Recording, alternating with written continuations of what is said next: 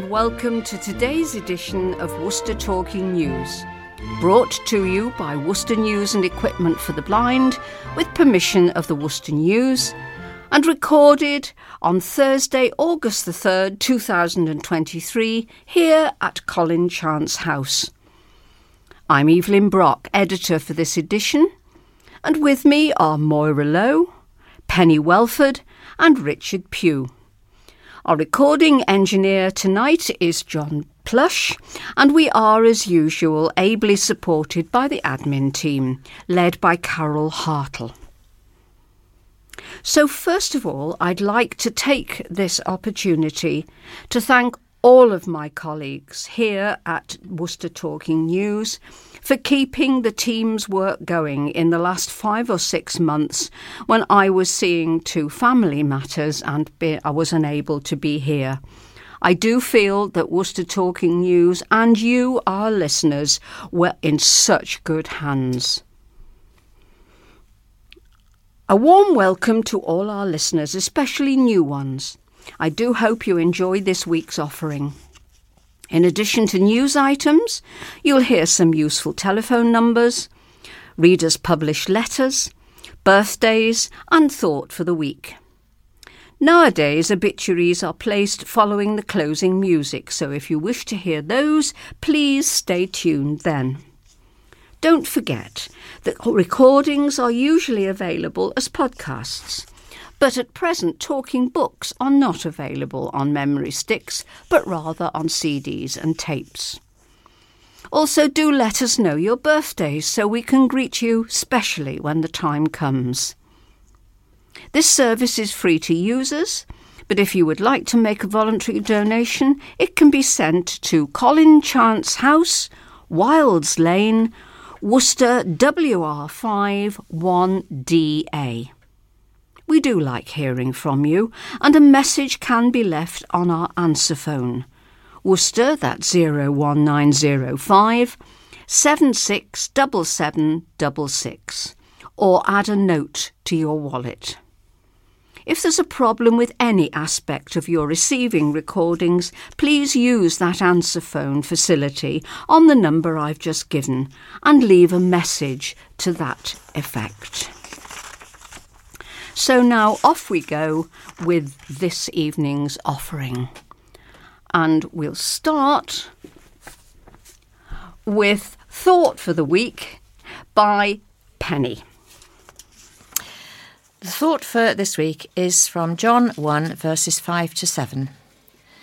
This is the message we have heard from him and declare to you. God is light. In him there is no darkness at all. If we claim to have fellowship with him and yet walk in the darkness, we lie and do not live out the truth. But if we walk in the light, as he is in the light, we have fellowship with one another, and the blood of Jesus, his Son, purifies us from all sin.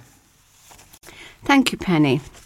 Now, Moira, do we have any birthdays this month? We do, just the one for Eva Shepherd on the 8th of August, so happy birthday for the 8th, Eva.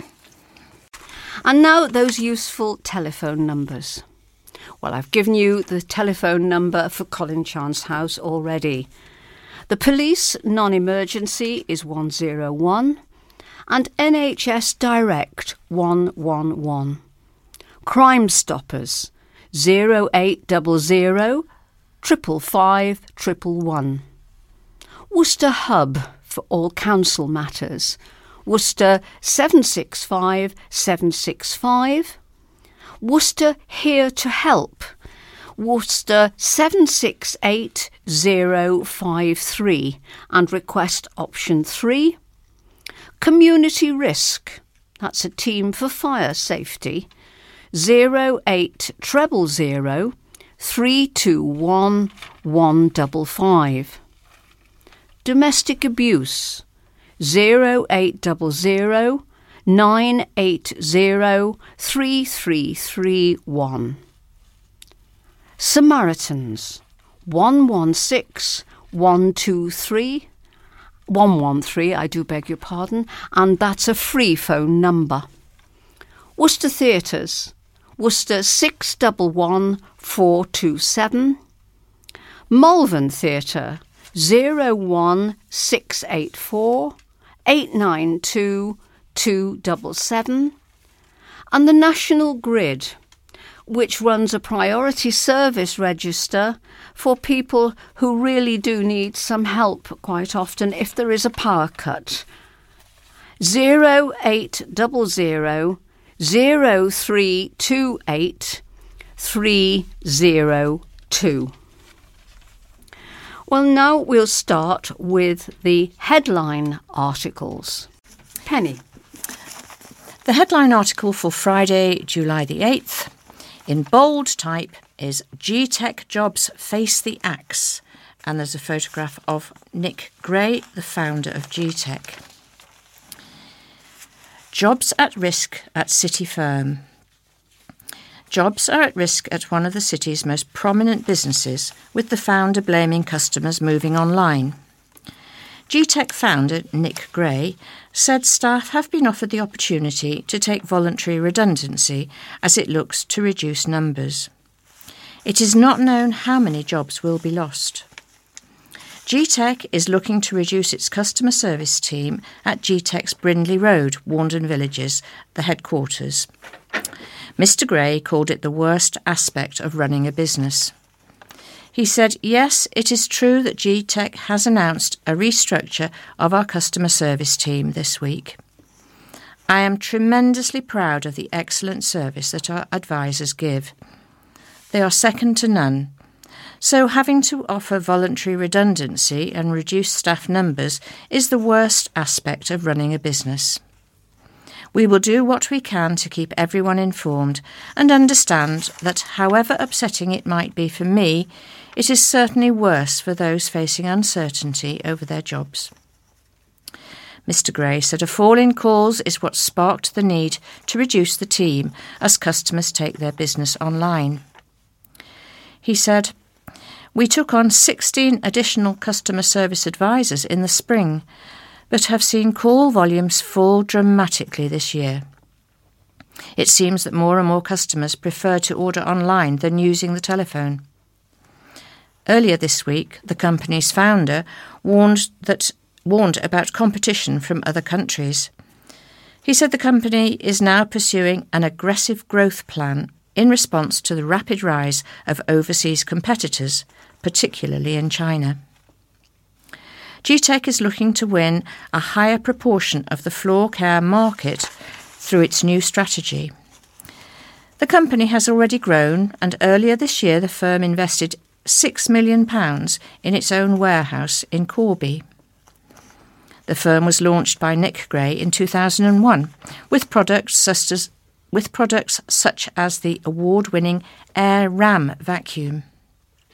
GTech has sold 20 million of its cordless power sweepers, expanded into garden power tools, and Mr. Gray featured twice on the Sunday Times Rich List with 120 million in the bank. It reportedly employs 160 people. A recent television advert from GTech showed staff singing alongside Nick Gray, whilst showcasing its range of floor care and garden equipment, including the latest Air Ram Platinum. Okay, so my headline is from the weekend. A collapsed wall reveals secret tunnel. A collapsed wall, which closed a city road, has revealed a secret tunnel hidden from sight for decades. The entrance to what is believed to be an ice house was uncovered after the wall fell in Lansdowne Crescent. Police cordoned off the road between Lansdowne Road and Rainbow Hill on Thursday night, and it remained closed throughout Friday as bricks and a fallen street light covered the road. The entrance behind the wall is a brick alcove with a path that leads downwards towards a large deep hole. Worcestershire County Council highways and travel workers clearing the road believed the clearing could be an ice house.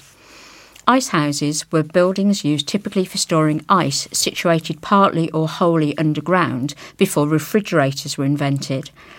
The ice was used to store food, and it is thought that the ice house on Lansdowne Road may have stored anchovies for Lee and Perrins. However, this has not been confirmed. Paul Harding, local historian with Discover History, also guessed that the structure was an icehouse.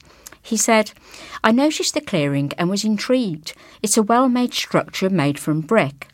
It's from the Victorian era or later by the look of it. It looks like the entrance to an icehouse." As it fell, the wall crushed a street light and badly damaged road signs. No one was injured and no damage was caused to any parked vehicles. A tree that was damaged during the collapse was set to have a safety inspection. Drivers were urged to use an alternative route and the clear-up of the road is ongoing. John Fraser, Worcestershire Highways manager, said, "We are clearing the rubble today from where the wall had fallen down. The street light is still connected and still live, so the power company is here to disconnect it and make it safe. By the end of the day, this should all be safe and cleared. We will get some barriers in to make sure the opening is safe and ensure nothing else is at risk of collapse. After that, we should be able to get the road back open." The homeowner was not available when a Worcester News reporter visited on Friday. Before I read, may I just add that it's lovely to have you back on board, Evelyn. Thank you. Welcome back. Thank you. Monday, July the 31st, saw the headline, "Doctor Surgeries, How You Rate Them." The best and worst GP surgeries have been ranked according to an annual patient satisfaction survey in the Worcester postcode area. The GP Patient Survey 2023 has revealed our best and worst doctor surgeries according to residents who rely on their services. The independent survey is run by Ipsos on behalf of NHS England, sent out to over 2 million people across the UK, and is designed to reflect how people feel about their GP practice and their level of satisfaction about the experience. The top-ranked surgery in our area for overall satisfaction is Cradley Surgery in Cradley near Malvern, with an overall satisfaction rating of 97.84%. The lowest ranked is St John's House in Bromyard Road, with a satisfaction rating of 61.57%. In the 2023 survey, 71.3% of patients reported a good overall experience of their GP practice, lower than in 2022, which was 72.4%. This followed a larger decrease between 2021 and 2022. Overall, many GPs recorded higher than average, 71.3% satisfaction scores this year. 22 out of 33 GP practices scored above this threshold. The best, 5 in total, scoring over 90% for satisfaction levels. Dr. Peter Clegg, a partner at top-ranked Cradley Surgery, said, "Myself and Dr. Spruce would like to thank our patients for supporting us through the transition to the new partnership. We have worked hard to create a surgery that you are proud of, and will continue to strive for that to continue into the future. The whole team, despite massive challenges and the busiest 6 months since records began, has pulled together to make sure the ship kept sailing. Of the top 10 GP surgeries, only one is actually within the city, and that is Spring Gardens Health Centre, Providence Street, Worcester, with 85.75%.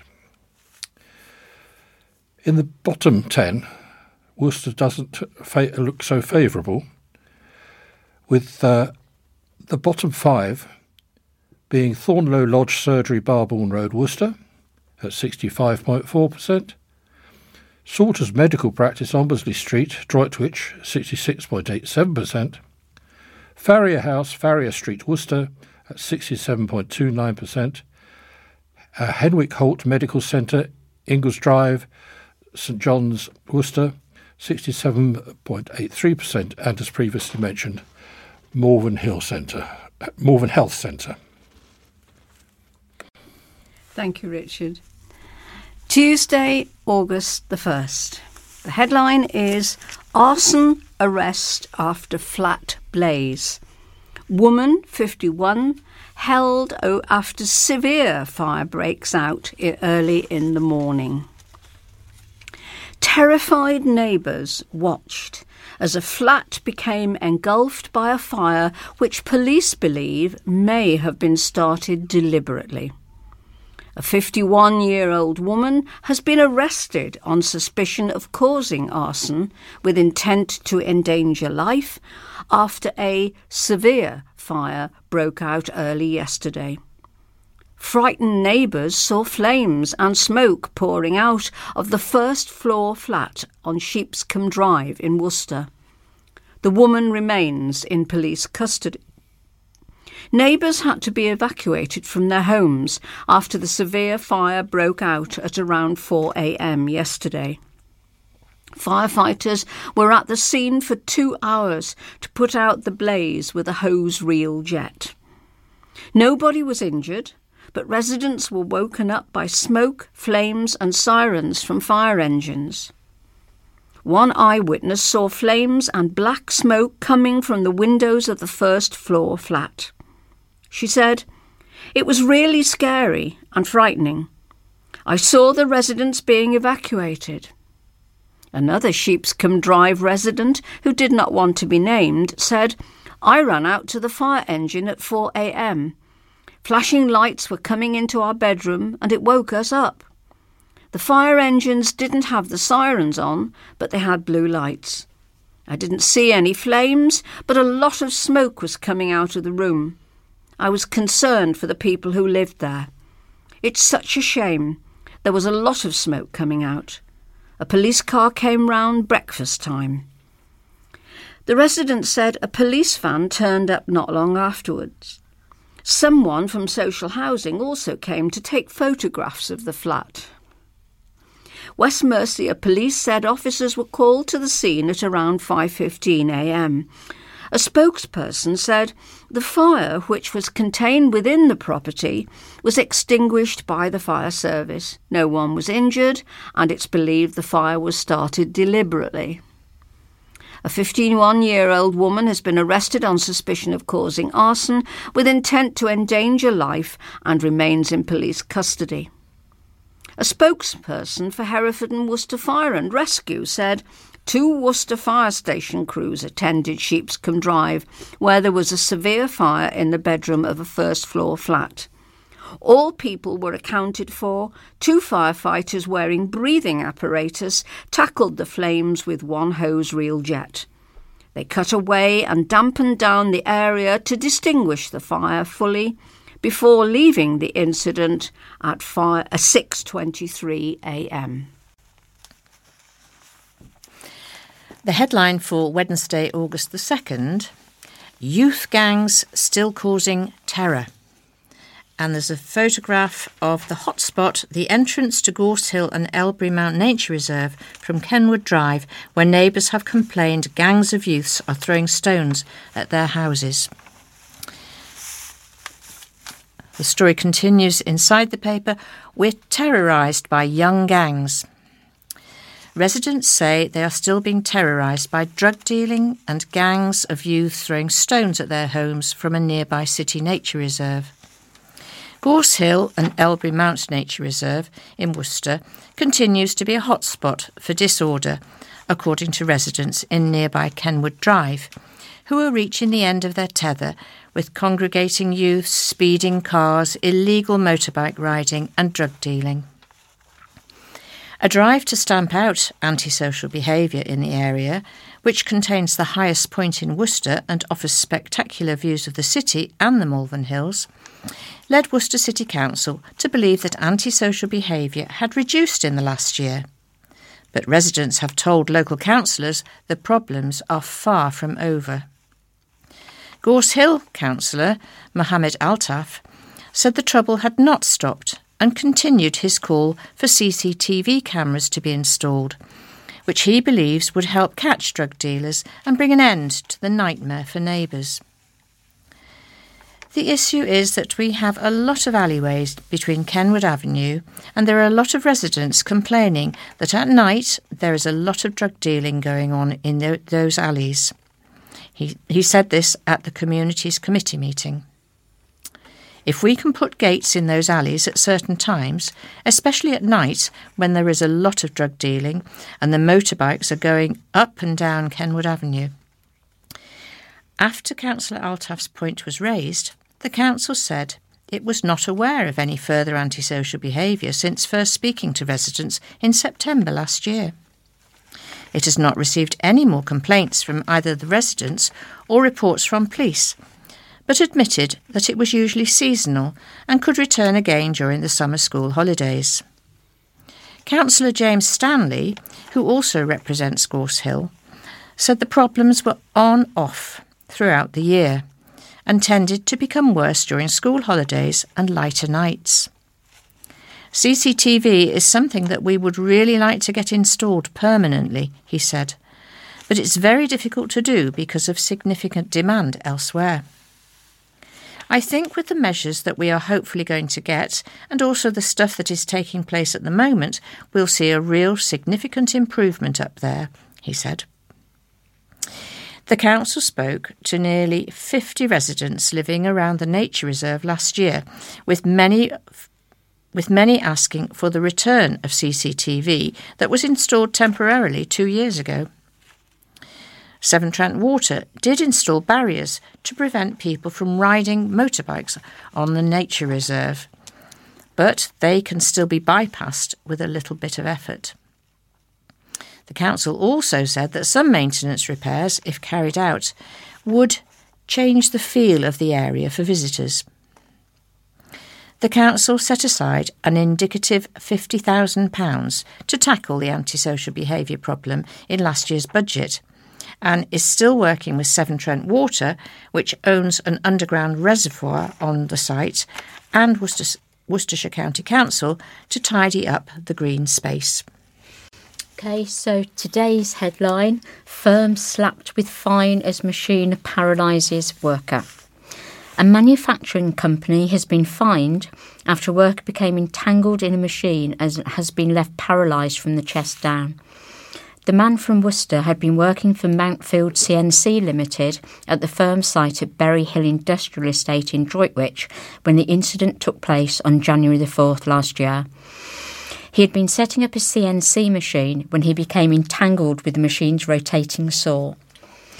This led to the 65-year-old man suffering a fractured neck, resulting in him becoming paralysed from the chest down. A health and safety executive investigation into the incident found Mountfield CNC Limited failed to take effective measures to prevent access to dangerous parts of the CNC machine. The machine was fitted with interlocked guards, but the interlocks had been overridden before the incident, allowing the machine to move without guards in place. The company should have identified the need for effective interlocking guards and monitored safeguards to ensure they had not been tampered with. Mountfield CNC Limited of Unit 2, W Stone, Berry Hill Industrial Estate, Droitwich, pleaded guilty to breaching Section 2.1 of the Health and Safety Act at work. The company was fined £18,000 and ordered to pay costs of £3,094 at Kidderminster Magistrates Court on July the 27th this year.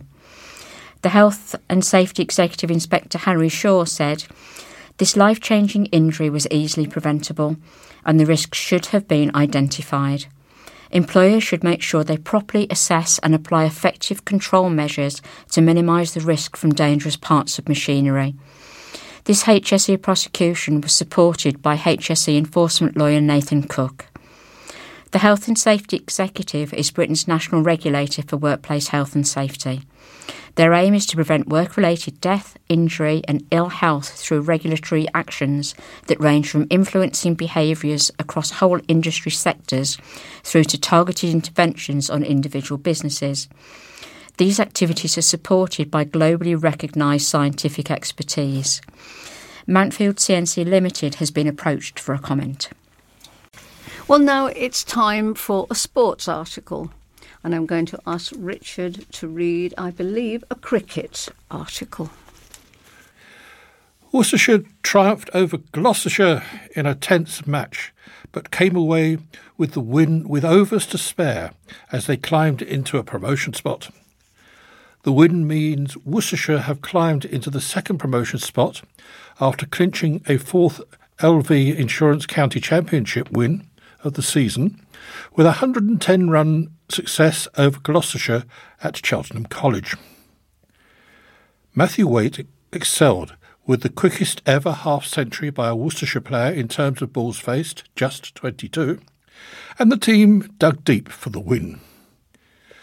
Then they bowled out the home side on the final day for 311 after tea, with victory moving Worcestershire 14 points clear of third-place Glamorgan, heading into the 3 remaining fixtures in September. They sealed back-to-back championship wins for the first time since the beginning of the 2019 season, when they triumphed over Leicestershire and Durham. Captain Brett D'Oliveira declared at the overnight total of 316 for 8 and set a target of 422. Adam Finch with 4 for 80 and Dylan Pennington 4 for 57 picked up their wickets, but Joe Leach's contribution of 2 for 57 was also a significant factor with 2 key scalps. And this is alongside a lovely photograph of 3 of our brave lads celebrating after having taken a wicket. Thank you, Richard.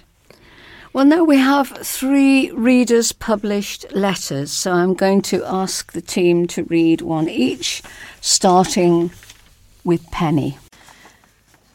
This is a letter from Julie Reynolds of St John's, Worcester, and the heading is Net Zero.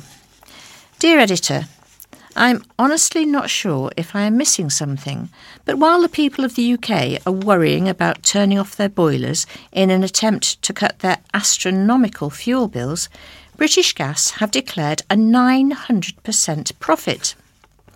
There is even talk of power rationing during the coming winter. Both of this country's major political parties are advocating net zero by 2030. This is without doubt an utterly ridiculous business model for our country. It is impossible from a practical point of view for numerous reasons. We still rely on gas-fired electricity for 40% of our power, including as backup to the solar and wind energy which you are paying for on your bill as a green tax. What do you think happens on a cold, dank day in November when there is no wind and no sun? We need to sort out our nuclear power plants, which currently only supply 11% of our energy. These cannot be quickly ramped up to cover any shortfall. We also need more storage for gas. What happened to all the old gas holders? Remember the one in Worcester? It is also unworkable from a financial point of view. Normal people will simply not be able to afford to convert to electric cars and remove their gas boilers which they use to heat their homes. The relentless charge towards net zero is preposterous when you bear in mind that China, who we rely on to supply our solar panels and wind turbines, among many other commodities, are opening new coal-powered fuel stations regularly and emit 28% of the world's carbon emissions compared to the UK's 1%. There is no justification to continue on this path, and it is time that our government and the supposed opposition party looked after the people of this country instead of trying to send us back to the Dark Ages. My letter is from Ben Arthur, and it's titled Charity Bid to Support Families. After serving 22 years in the armed forces, I wanted to do something that would give back to the community, but would be something that's close to my heart. As we know, any military personnel join and serve the country to protect and fight for humanitarian rights. With this comes an element of risk that puts their lives into danger. Unfortunately, the hard facts are not everyone returns safely from a war zone, and in turn this results in children losing a parent and families left without a source of income. Scotty's Little Soldiers is a British charity supporting children whose parents have died while serving in the armed forces. It was founded in 2010 by Mrs. Nicky Scott after her husband, Corporal Lee Scotty Scott, was killed in 2009 while on active service in Afghanistan. The charity provides 3 programmes of support. Smiles offers outings and gifts. Support helps with counselling and family support. And Strides offers grants and assistance for education and personal development. The charity relies heavily on donations and people raising awareness of their work and the benefits they have with families at such a heartbreaking time. My employer BMS and I are doing the Cornish Coastal Challenge. This involves 24 miles on foot across the challenging coastal terrain. We aim to complete this in 2 days and raise as much as we can. We are looking for any support, no matter how small, to help raise our target of £5,400. Any help would be appreciated and be gratefully received.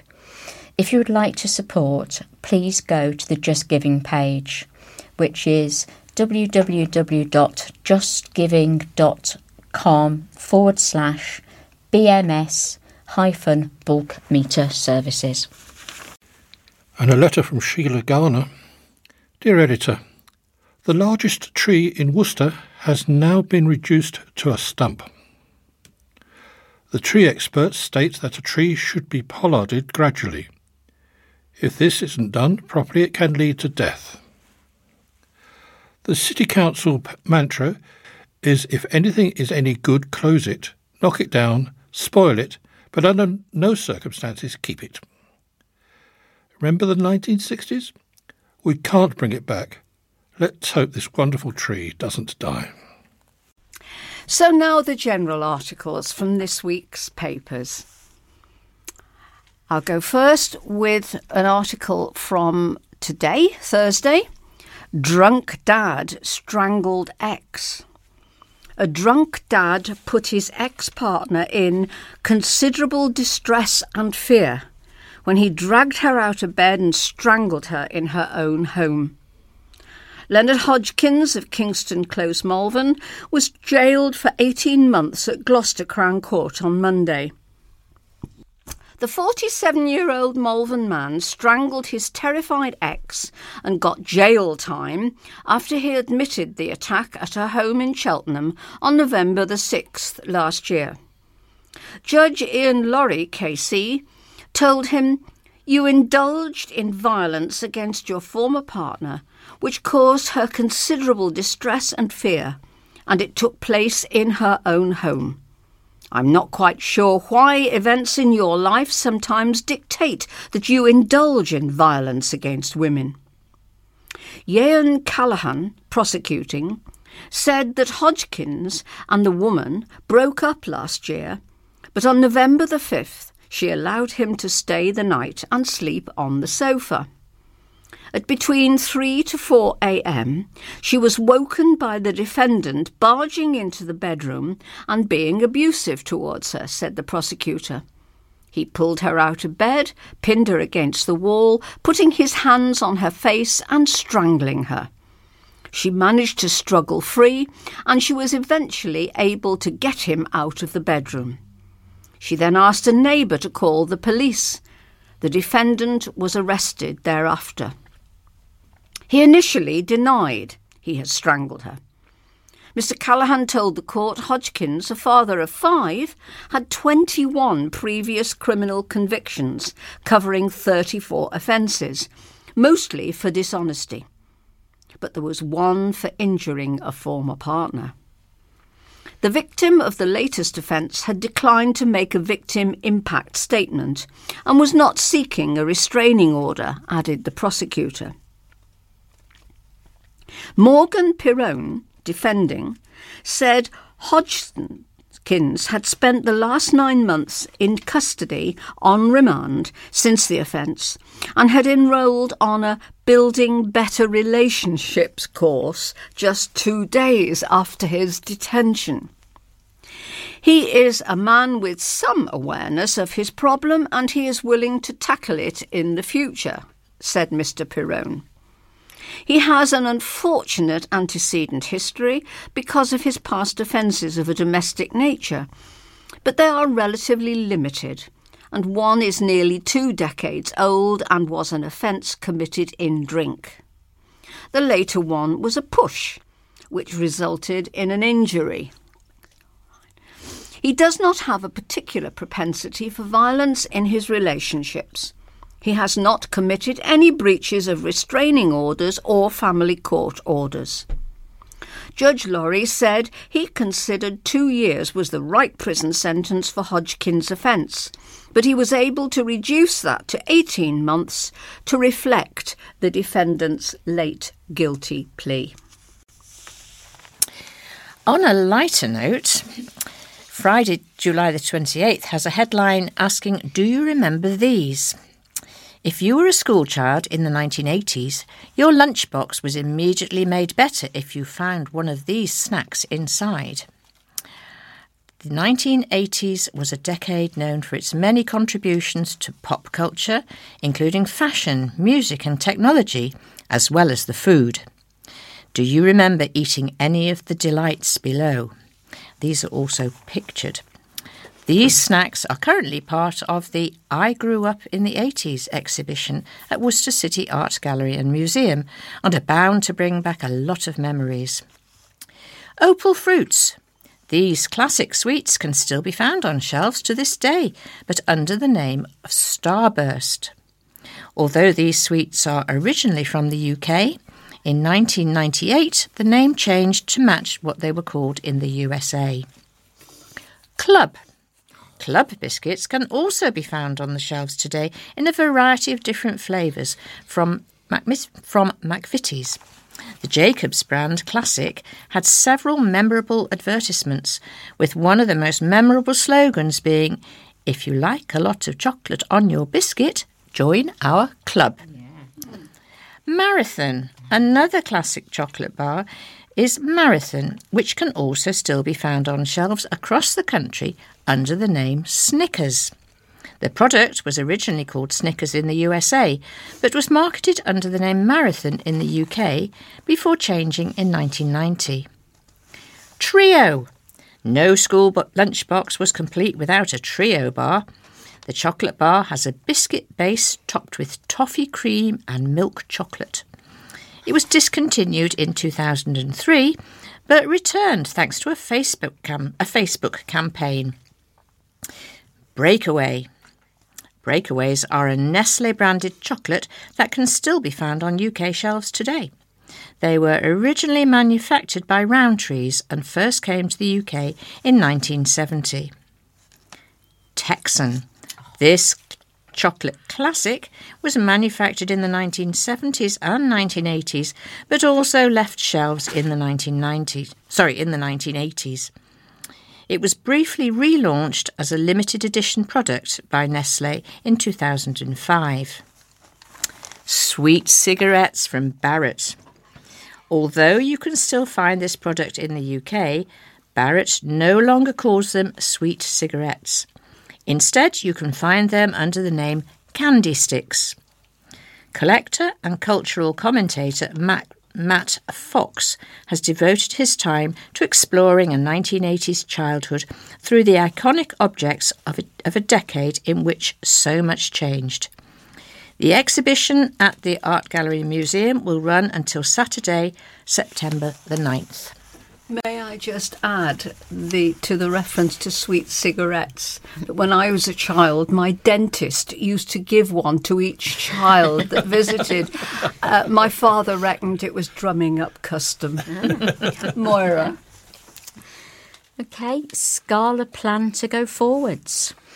Councillors have voted to continue with the landmark project to build a new theatre in the city centre after the plans were left in tatters by rising costs. Worcester City Council revealed it has been forced into pulling the plug on plans to turn the listed Scala Theatre in Angel Place in Worcester into a 500-seat venue after seeing the gap in the budget rocket to £3.5 million since the start of the year, blaming rising costs for the spiralling bill. The council will now be pushing ahead on redesigning a smaller 300-seat venue after receiving the backing of councillors. Green councillor Tom Piotrowski said all he could see was a catalogue of mishaps and perhaps incompetence. How on earth we got to this point, spending £4 million of public money without conducting independent and thorough consultation with the local art scene, is beyond belief, he said. He said he needed to be convinced to trust any future plans because the old ones had been embarrassing. The project, which was being funded by nearly £18 million in government Future High Street Fund money, has been drastically reduced ever since the money was awarded in 2020. The City Council's Labour leader, Councillor Lynn Denham, had called for an investigation into the fiasco. The council's joint leader said it was a huge shock to find out the budget gap and faced many sleepless nights over what could be done to salvage it. I don't think we want to give up on this, but I think it's finding the right thing and the right way forward, she said at the Policy and Resources Committee meeting in the Guildhall on Tuesday, July the 25th. Councillor Denham said a wonderful thing could still be created in both the listed Scala and Corn Exchange buildings. The council's managing director, David Blake, said the project had always received support from key stakeholders, and it was unfair to say the council had not spoken to the city arts organisations. Mr Blake said there had been radio silence and no correspondence while early designs for the theatre were being put together, and that was probably a mistake. One stipulation the government gave when awarding the Future High Streets Fund money to the city was that it would have to be spent by March 2024. And the council's managing director is praying for ministers to extend the deadline, admitting at least a minimum of 6 months extra was needed. The clock was ticking very fast a few months ago, and it seems to be accelerating every day at the moment, he said.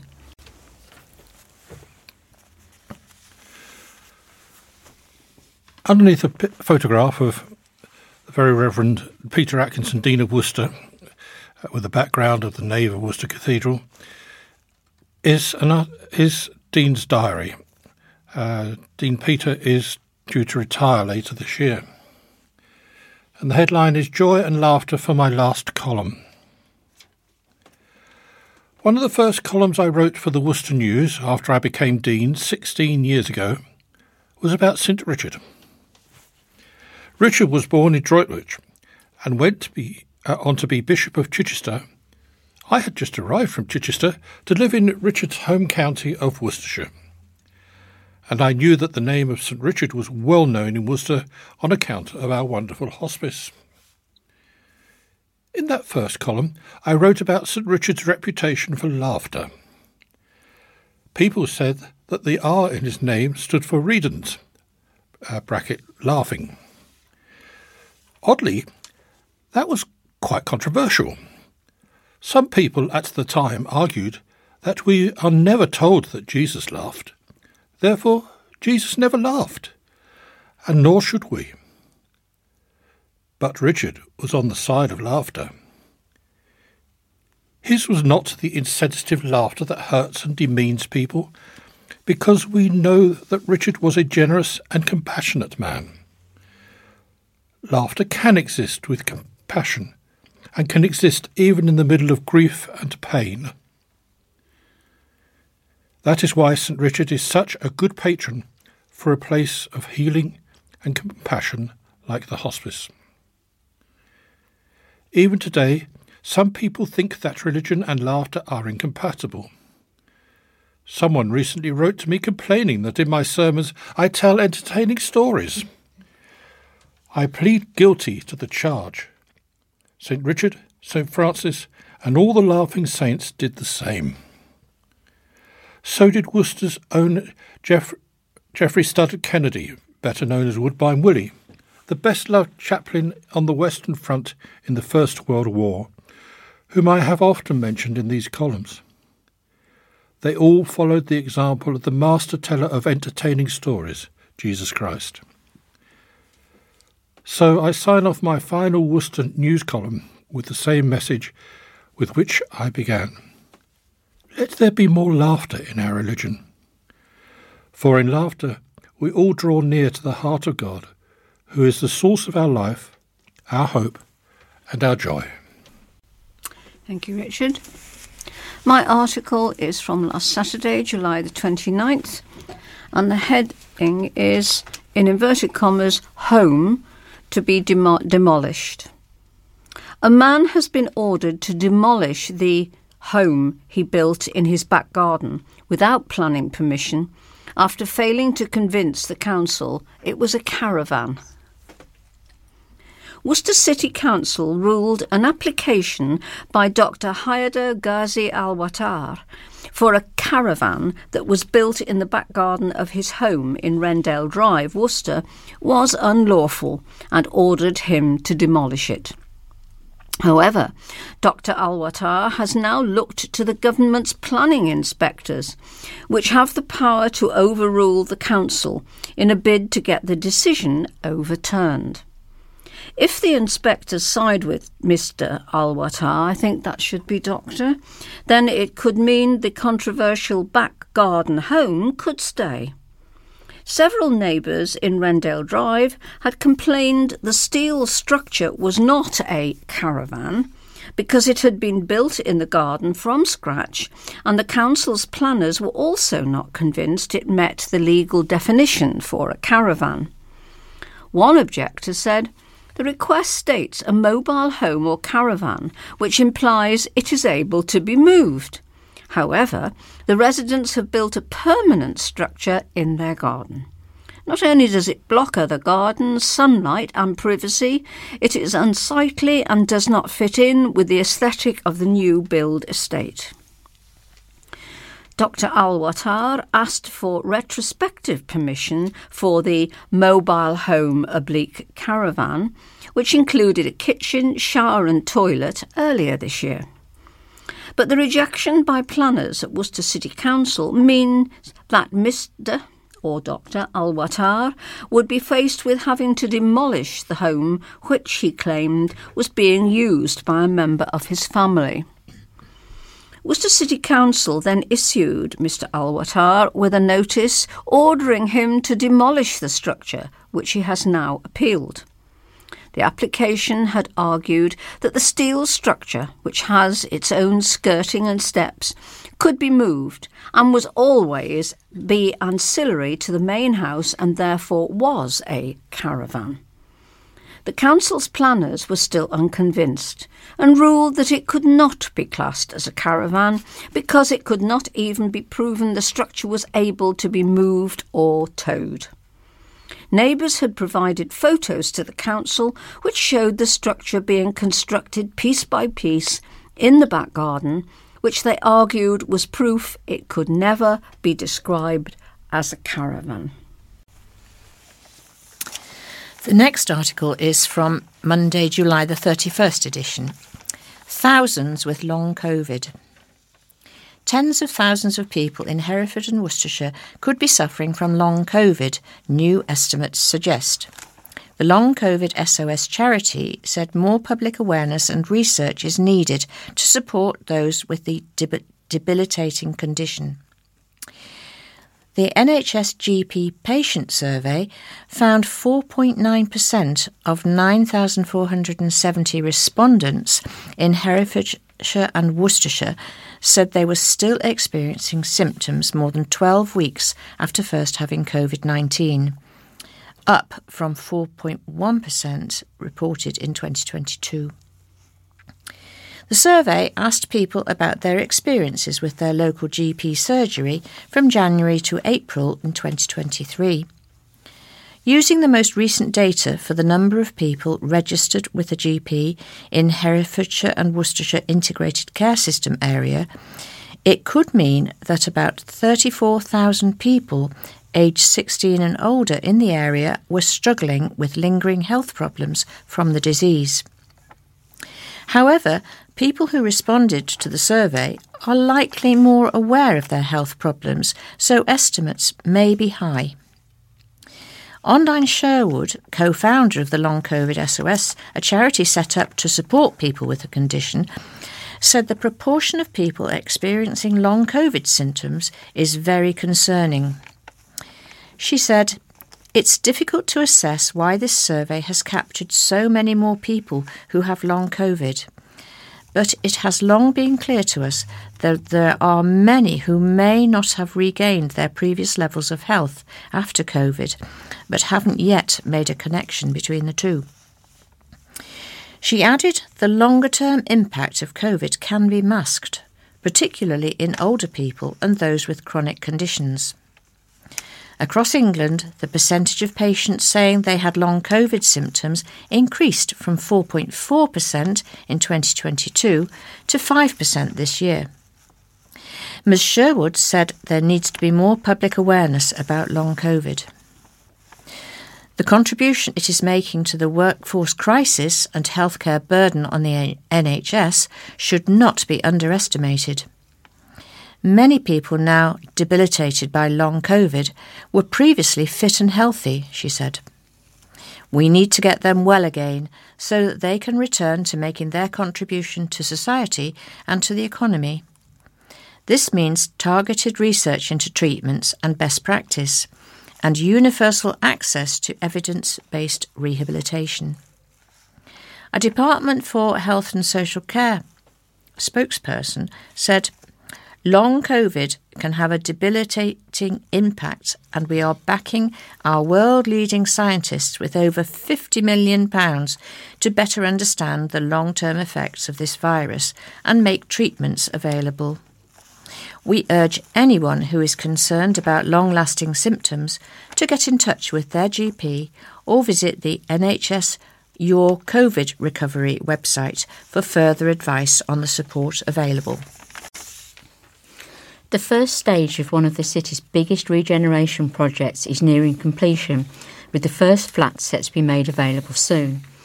More than 200 apartments have nearly been built as part of the £150 million Sheriff's Gate project in Worcester Shrub Hill as the first part of the huge regeneration scheme. The two buildings, John Gregory Court and Wilson Roberts Court off Sheriff Street, have nearly been built, with the first buyers able to secure a flat soon. The work also includes plans for hundreds more apartments, a hotel, a gym, a multi-storey car park, bars and restaurants, a cinema and a bowling alley. New bird's-eye images show how the new buildings next to Worcester Shrub Hill railway station have taken shape in recent months, with the 7-storey apartment blocks now fully in place. Marking the milestone, Stannard Harrison, Managing Director at Sheriff's Gate Development, said, "The whole project will greatly enhance the appeal of the Shrub Hill area, creating a vibrant hub for residents and visitors alike, providing them with a modern and convenient living experience. When complete, the revival of Worcester Shrub Hill will serve as a catalyst for positive change. The whole project addresses the need for housing in Worcester, and this phase of the scheme presents the chance for Worcester people to embark on the path of home ownership." Eddie Campion from the Elliott Group, which will eventually have built 650 apartments on the site, said, "With Phase 1 of the Worcester Regeneration Project nearing its final stages, we've had numerous milestones to commemorate in recent months. The comprehensive transformation is nearly finished with the implementation of facade treatments.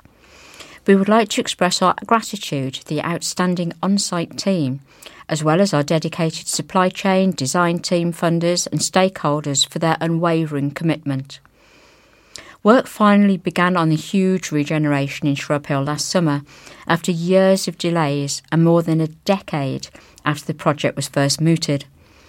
Sheriff's Gate Development said deposits for the first apartments will be offered at £1,000. On Thursday, August the 3rd, we find a headline which says "Councils backed in Homes Funds row," with a photograph of Worcester Royal Hospital. A judge has dismissed a challenge by the county's NHS Trust over a refusal to ask developers for millions of pounds for hospitals in exchange for building 2,200 new homes. Worcestershire Acute Hospitals NHS Trust has lost its case against Worcester City Council, Wychhaven District Council and Malvern Hills District Council over claims the three councils had acted unlawfully when rejecting its request for £1.84 million from developers when approving a huge urban extension in 2021. The Trust, which runs Worcestershire Royal Hospital in Worcester, had taken the three councils to the High Court on 5 grounds, but the Honourable Mr Justice Holgate threw out the appeal, saying the decision by planners were neither unlawful nor invalid. Council planners maintained throughout the row that the hospital trust had left the request for funding contributions too late, and allowing the extra money to be paid to the hospital would mean existing agreements would have to be renegotiated. In his judgment, the judge said that the county's hospital trust did not speak to the council about the request for millions of pounds in crucial funding when a decision was first made by planners about the 2,200 new homes in 2018, and had not challenged decisions on 3 other sites between 2019 and 2020, when there had also not been a request for funds from the NHS. For a public body wishing to obtain a Section 106 contribution, that is most unusual, and contrasts with the approach taken in this case by other public bodies, he said. Mr Justice Holgate said the Hospital Trust had shown no interest at all in the urban extension for the 42 months between January 2019 and October 2021, and the NHS Trust had no evidence explaining the long periods of disinterest and delay. The last gap between October 2021 and October 22 is particularly striking, the judge said. The Trust had referred to viability issues for the first time and had an opportunity to take the matter further if it thought that worthwhile. It did nothing. Planning applications, particularly large-scale plans, are usually approved in principle before planners and developers work out funding agreements, known as Section 106 money, to pay for infrastructure such as bus routes, schools, community centres and parks. NHS trusts are also entitled to make requests for funding from developers to meet the expected rise in population, and often the money goes towards new GP surgeries or health centres.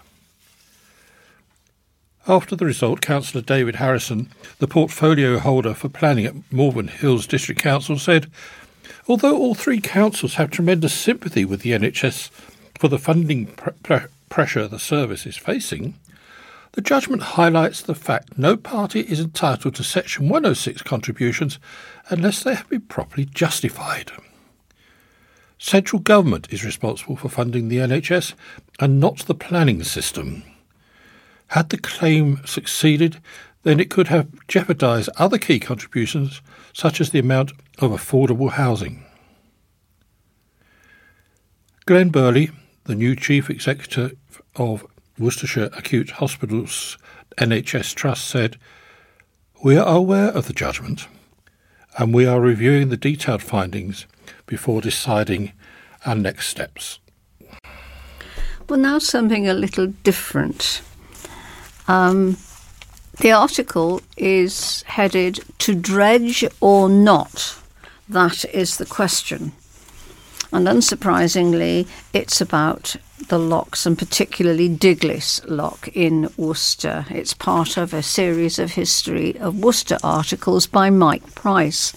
It's illustrated by several photographs, right from mid-19th century when it was being created, right through to the 1960s when we see a river dredger at North Quay.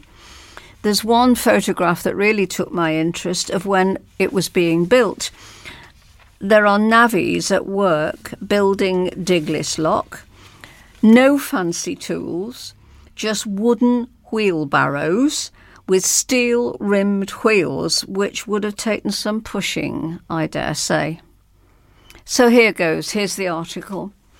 In ages past, when this newspaper ran a daily page, if not 2, of letters to the editor, there were several topics guaranteed to be floor fillers. Restoring the death penalty, fox hunting, Adding fluoride to the drinking water, school discipline and banning smoking were a few of the favourites, along with dredging the River Severn, about which we don't hear so much now.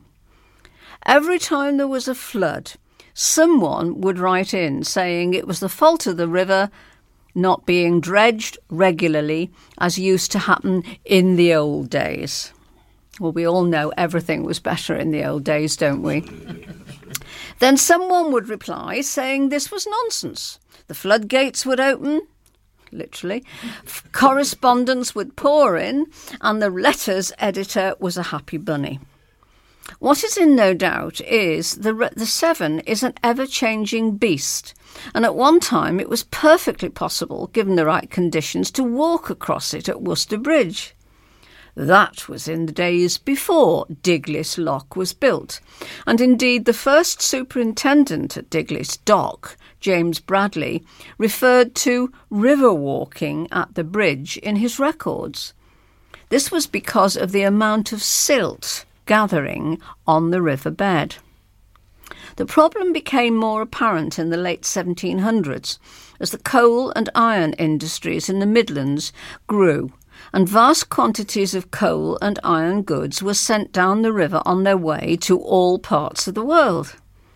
Increasing silt hampered navigation at Worcester, while elsewhere bars and shoals brought traffic to a standstill in dry weather, as they did in May 1827, when 200 sailing vessels were held up below Upton upon Severn, and in June 1839, when 120 were grounded on numerous shoals near Worcester.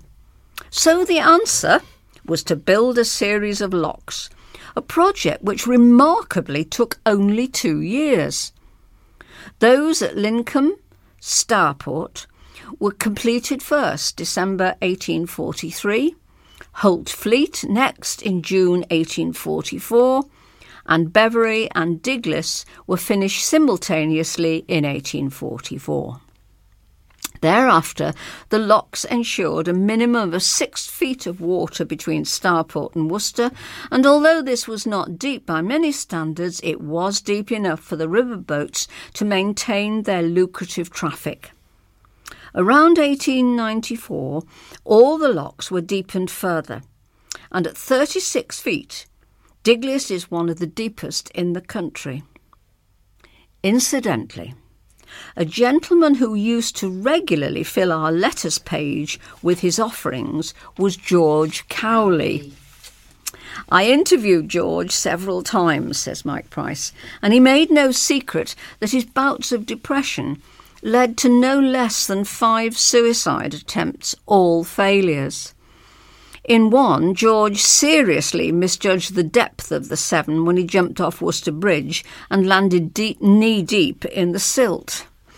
Unable to move, the police boat had to be launched to effect a rescue, and a genial sergeant hauled him aboard with the greeting, "Come on, George, the good Lord doesn't want you today."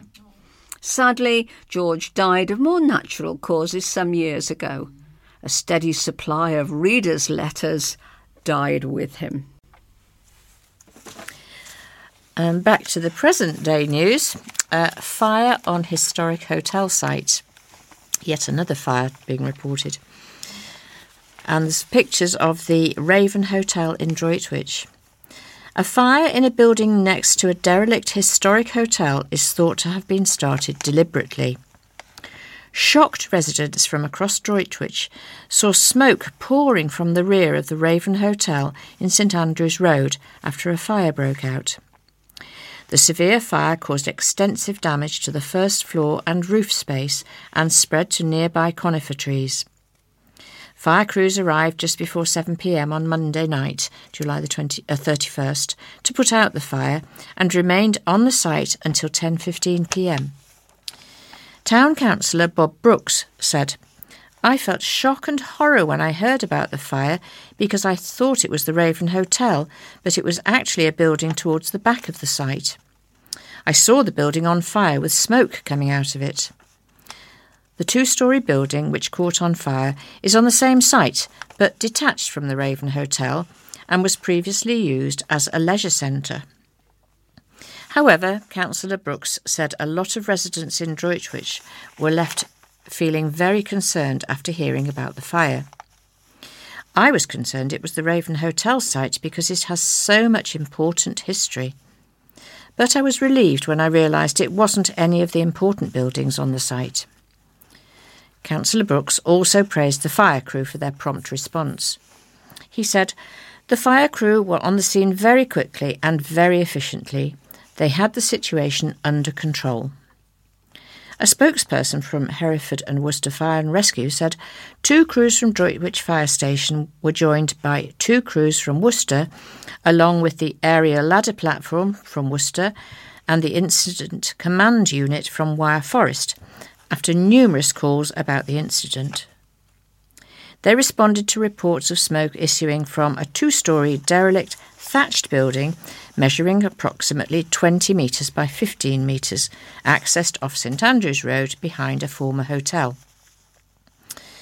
It turned out to be a severe fire affecting all the first floor and roof space, with flames spreading towards large conifer trees.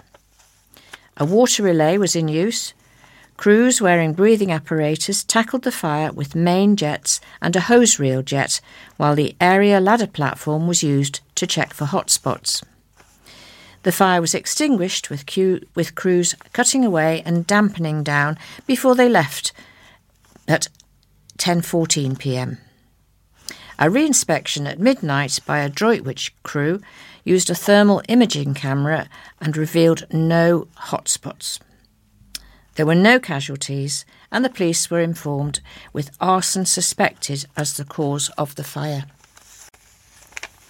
People in Worcester claiming disability benefits will be able to make an online application for the first time ever. People in Worcester, Malvern Hills and Wychavon will be able to apply for their Personal Independence Payment, or PIP, online as part of a major transformation of the service. PIP provides extra money to people with illnesses, disabilities or mental health conditions. The new online application service was offered to a small number of claimants who would have to call the phone line to begin their claim. Now people in selected postcodes will be able to apply for PIP directly on gov.uk as long as they are claiming for themselves and are not already claiming PIP or disability living allowance. It is not possible to claim on someone's behalf using the online service, but people will still be able to apply for PIP through existing routes, even when the online service has been rolled out. Online services include the ability to save, resume and upload medical evidence, providing a clear, joined-up experience for claimants.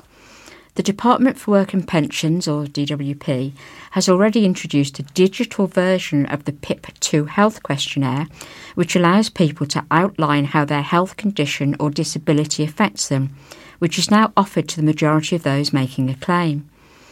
This will continue to be offered to those who call DWP to begin their claim. Minister for Disabled People, Health and Work, Tom Pursglove, MP, said, "Our transformation of the PIP service will make the entire claimant experience better, and gradually introducing the option to apply online is an important next step in this process. The option to apply for PIP online at any time is more convenient and removes the need for people to make a phone call or fill in a paper form to start their claim. This will make it easier for people to make a claim for the benefit and receive the money they are entitled to. I look forward to the service being available to all claimants by 2024. And on a very happy note, we have some pictures of the Nunnery Wood High School students surrounding an article which headlined Student Success at Annual Awards. Nunnery Wood High School students enjoyed one of the biggest celebratory events of the year at the school's annual awards evenings. The evenings provided an opportunity to celebrate the achievements of some of the school's most dedicated and hard-working students, while music was also provided by some of the school's most talented musicians.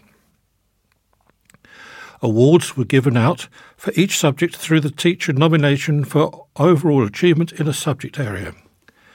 There were also awards for those students who had worked consistently hard throughout the year across all their curriculum subjects. The Adam Hussein Memorial Award, as voted for by students and staff, recognises students' contribution to the community. Following the awards, guests enjoyed a performance from Worcester City Brass while enjoying refreshments outside in the sun.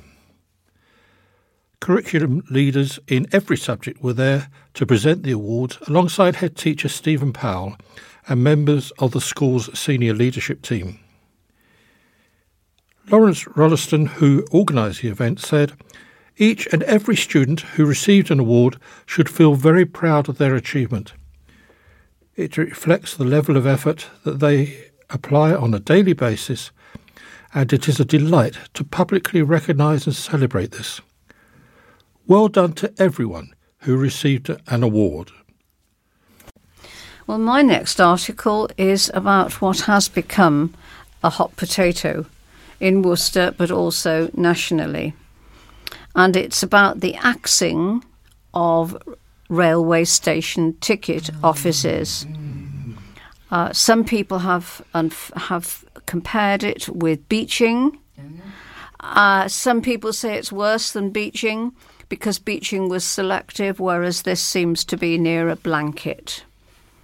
Ticket office petitions signed by thousands. Thousands of people have signed a petition to save railway station ticket offices from being axed across Worcestershire. More than 70,000 people have signed the petition so far to save up to 1,000 UK rail ticket offices that could close due to government funding cuts. Ticket offices such as Great Malvern and Malvern Link, Worcester Shrub Hill, Evesham, Moreton-in-Marsh, Kingham and Charlbury could all be axed as early as spring 2024. Campaigners from Cotswold Line Promotion Group, CLPG, said they heard how worried people were about the impending closures as they collected signatures in Evesham and Moreton-in-Marsh stations last week. Many fear station toilets and waiting rooms would be closed for longer periods, and unstaffed stations could become prone to vandalism and antisocial behaviour. An extra 30,000 signatures will be needed in order for the issue to be discussed in the House of Commons. A public consultation of the potential closures has been extended until Friday, September the 1st, after several people raised concerns. The 1,400-strong CLPG, which works to safeguard, promote and improve services, objected to the 3-week consultation period as it was during the peak holiday month of July. The group has lodged objections to the rail watchdog body Transport Focus over the plans to close all 8 ticket offices in the Cotswolds and the Malvern line between Hereford and Oxford. Worcester Foregate Street would survive as one of 6 hub stations in the whole of the West Midlands. Group Chairman Colin Major said, "We do not see the proposals improving the passengers' experience, and sadly, the plans will deter many people from using the train, which is one of the most environmentally friendly modes of transport." Many people signed the petition, saying they were concerned about the potential loss of the first point of contact at their local station. They also argued the closures could restrict assistance for the elderly and disabled and would provide poorer access to the best fares for those unable to go online or use ticket machines. Train operators unveiled proposals in July for mass closures of station ticket offices after Transport Secretary Mark Harper urged them to cut costs. Mark Harper was mistaken. Rail Delivery Group said staff would move out of ticket offices, adopting new customer help roles already in place on many parts of the rail network. At this point, I add, having had to use the rail system a lot lately, if I had not been able to ask ticket office staff, particularly when there were strikes and go slows, I really would have been more troubled than I was many a day. An earlier article referred to the I Grew Up in the 80s exhibition, but this article talks about more summer fun at heritage venues. A jam-packed summer of fun family activities, from learning to launch a trebuchet catapult to giant bubble making, will be taking place in Worcester. Bosses at the Commandery and Worcester City Art Gallery and Museum say that families will be able to have a great day out without breaking the bank at their sites. August at the Commandery will have different themed sessions each week for children to enjoy. Step back to medieval times and learn to launch a trebuchet catapult in the garden. Test your juggling and giant bubble making skills and discover all there is to know about magnificent mini beasts. Sessions run Tuesday to Thursday, 10:30 a.m. to 12 noon and are £5 per child. Usual admission to the Commandery applies. You can get free admission to the Commandery if you have a season or residence pass, but the £5 still applies for the sessions. Visit the website for more information and to book sessions at museumsworcestershire.org.uk. Round off the summer with a memorable day of games and crafts at the Alice's Adventures in Wonderland Family Day on Bank Holiday Monday, August the 28th. Head down the rabbit hole with Alice, the White Rabbit and the Queen of Hearts in Worcester's Wonderland. No booking needed. Usual admission applies and £3 for children's crafts and activities. There's always lots of holiday fun to be had in the gardens and the rest of the building too. The independent cafe, Commandery Coffee, is always ready for visitors with drinks and homemade food with a canal-side view. The summer exhibition at Worcester City Art Gallery and Museum is in full swing. I Grew Up in the 80s is a fun, nostalgic treasure trove of objects from the decade. There's a dressing up box to delve into, a family trail to follow, cost £1, and lots of games to play, including a Donkey Kong arcade machine. Bring along a 50p coin if you fancy a go. Feeling creative?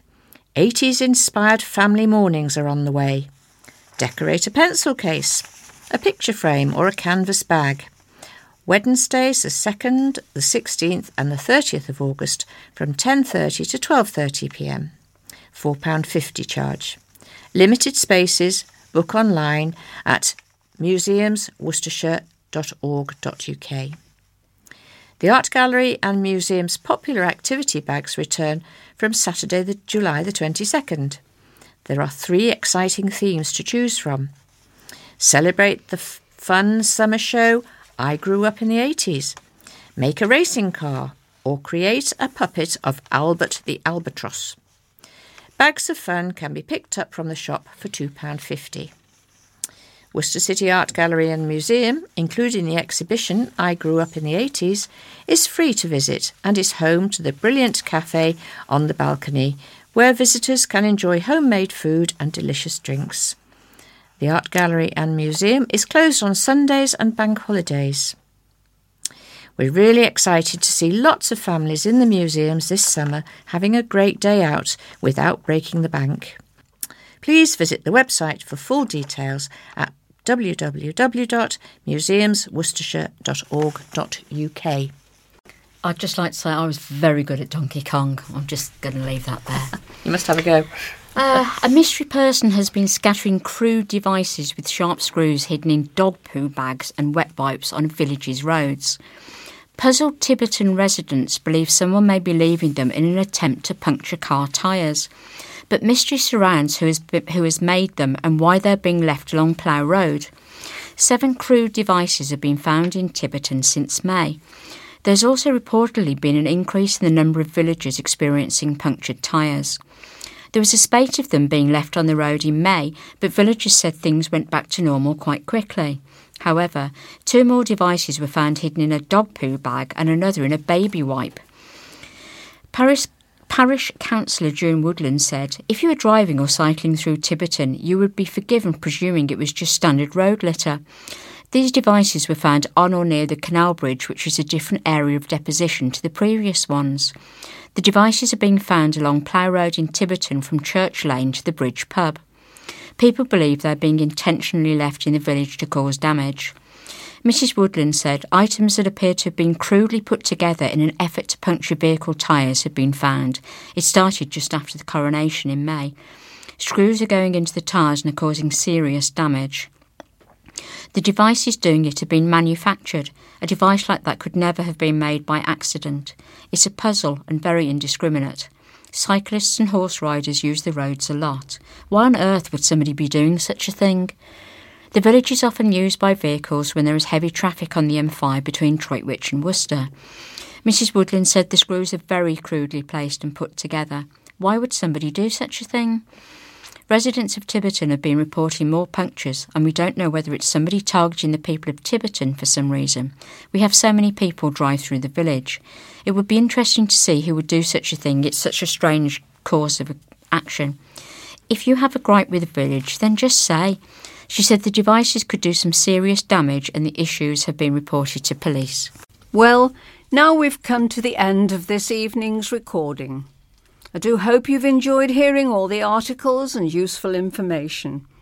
Many thanks to the team, Penny, Moira, Richard and John, and also the admin team who work so hard in the background for us. We hope you'll tune in for next week's offering, so for now, from us all, goodbye. Bye.